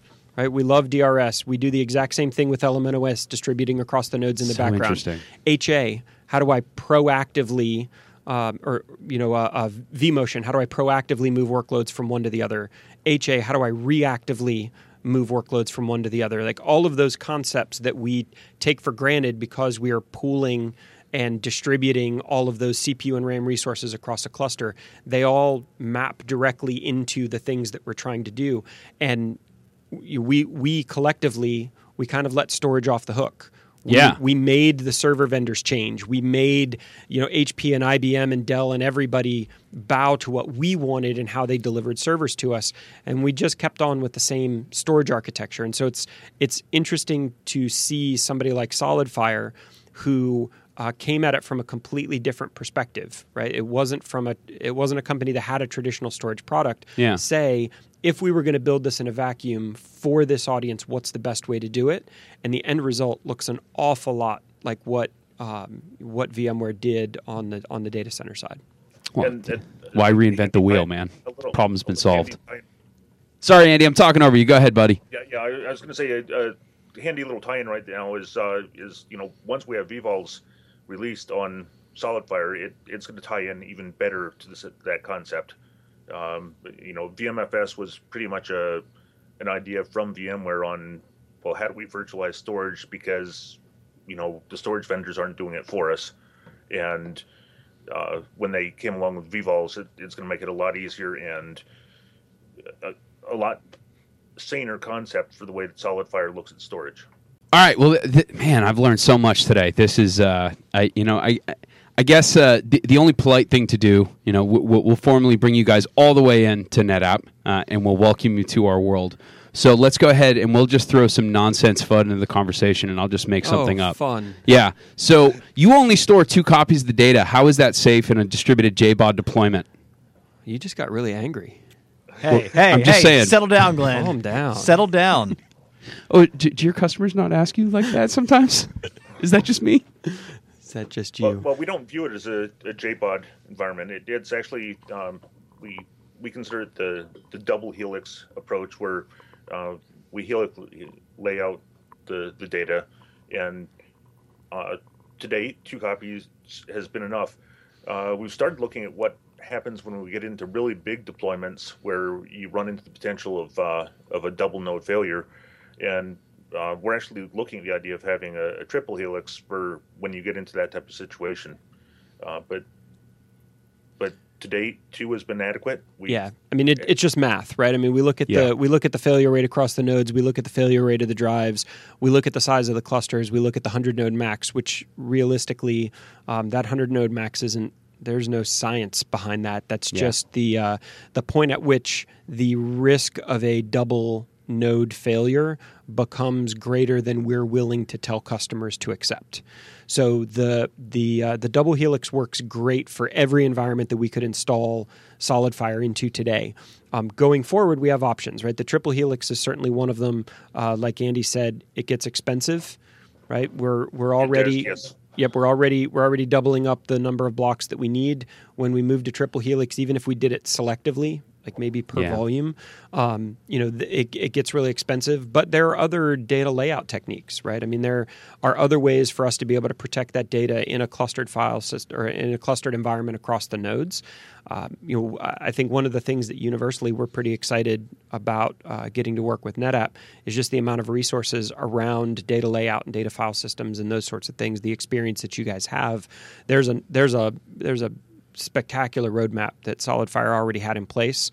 I only see that getting better and moving faster over time, which I think will help not just this. I mean, this is certainly one place that we can do some investigations and see if there's a better way to skin that particular cat, but also with the entire rest of the integration and protocol stack. I think we're pretty excited about it. Right. Yeah, I'm not legitimately worried about it. Let's be clear. Like, you guys don't get to it.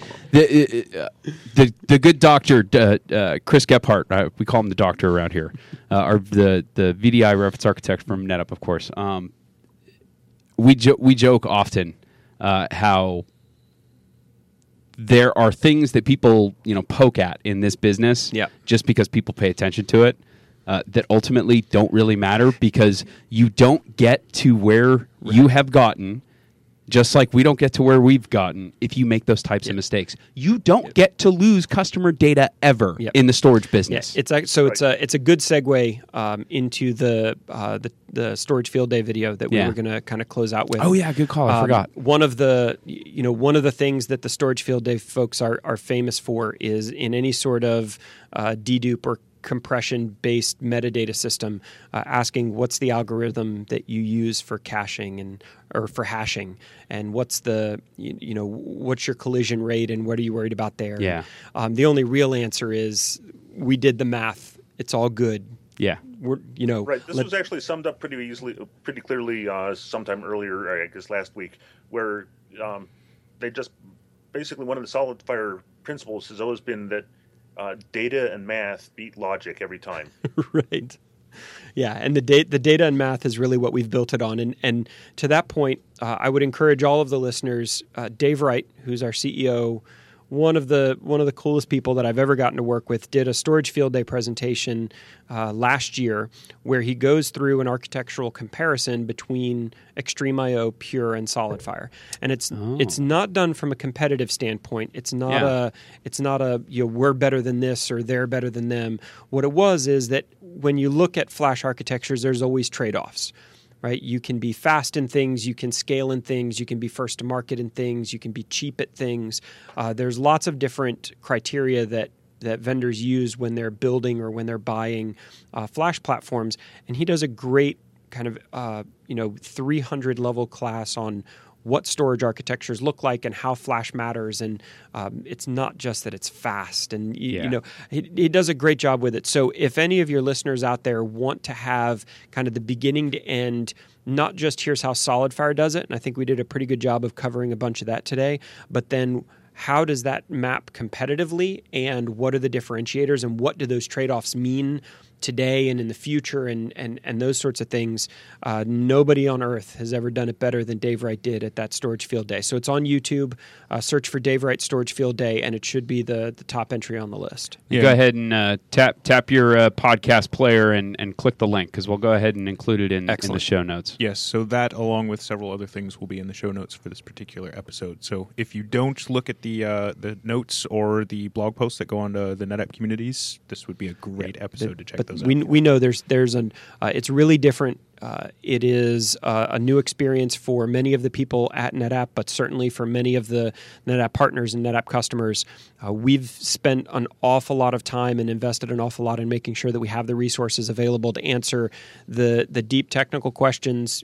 How do we do data pathing and get data onto an SSD, but also the higher level questions of why does SolidFire have the best Cinder implementation on the planet, right? What are the reasons behind that? What does that mean for customers? So whether it's implementation side, whether it's solution side, or whether it's architecture side, Andy, myself, the entire tech solutions team, Andy Grimes, all of the people that you're going to have here on the podcast over the next little while, all of us are here to help make sure to surface resources, to surface people, or to break out a whiteboard and start drawing what it looks like in the SolidFire environment. So please don't hesitate to reach out and let us know what we can do to help.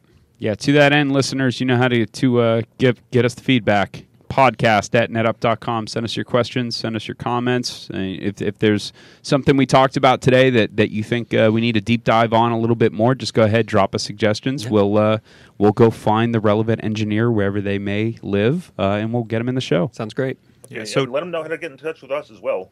abanta@netapp.com, and out on the Twitterverse at AndyBanta.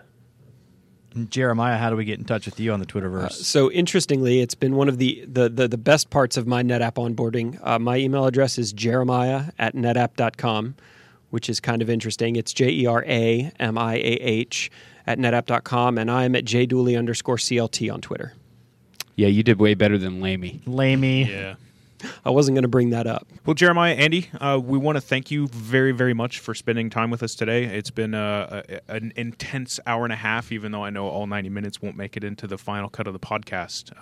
Fantastic information. Really can't thank you enough. And we look forward to having you guys back in the future. Great. Thank you, guys. Continuing to dive deep into SolidFire. Yeah, this was a good old school deep dive. It's been a while since we've gone to just. We should probably put a propeller hat warning at the very beginning of this episode. Yeah. Like if you're more in the marketing than the engineering side, this may not be for you. Yeah. But this has been a lot of fun for me. As I normally go. Was that again? Was that Andy? This isn't even as deep as I could go. Yeah, I was going to say we have to walk the line between making it consumable and if there are more than enough presentations internally about literally the math that goes in behind things like QoS, where there's way more where this came from. So hopefully we can keep these conversations going. Sounds awesome. Yeah, I don't think there's any hopefully to that. It's just a matter of you guys are incredibly busy. You're in a very, very popular person at the moment. Just about everybody that I know is trying to get some time with their local SolidFire resource. So thank you so much for making the time today to come talk to our listeners. Thank you, guys. Well, thanks. All right, that music tells me it's time to go. If you'd like to get in touch with us, send us an email to podcast@netapp.com or send us a tweet at NetApp. As always, if you'd like to subscribe, find us on iTunes or SoundCloud or via the TechOnTapPodcast.com. If you liked the show today, leave us a review. On behalf of the entire Tech on Tap podcast team, I'd like to thank Jeremiah Dooley and Andy Banton from SolidFire for joining us this week, as well as Amy Lewis and Aaron Delp for talking to us last week. And remember to send your questions in to be featured on the NetApp Tech on Tap podcast. And as always, thanks for listening. We didn't have any questions this week. What's up, listeners? We've got some questions. We're just working them in the background. We haven't. All right, that's true. Is it just More me questions, getting off please. on this? Well, plus we recorded like 3 episodes in 4 days, so Yeah, that could true. be why we don't have any questions. Well, SolidFire questions. I mean, if you have those, Yeah, we could use a lot of those. send them in. We know people. Just saying.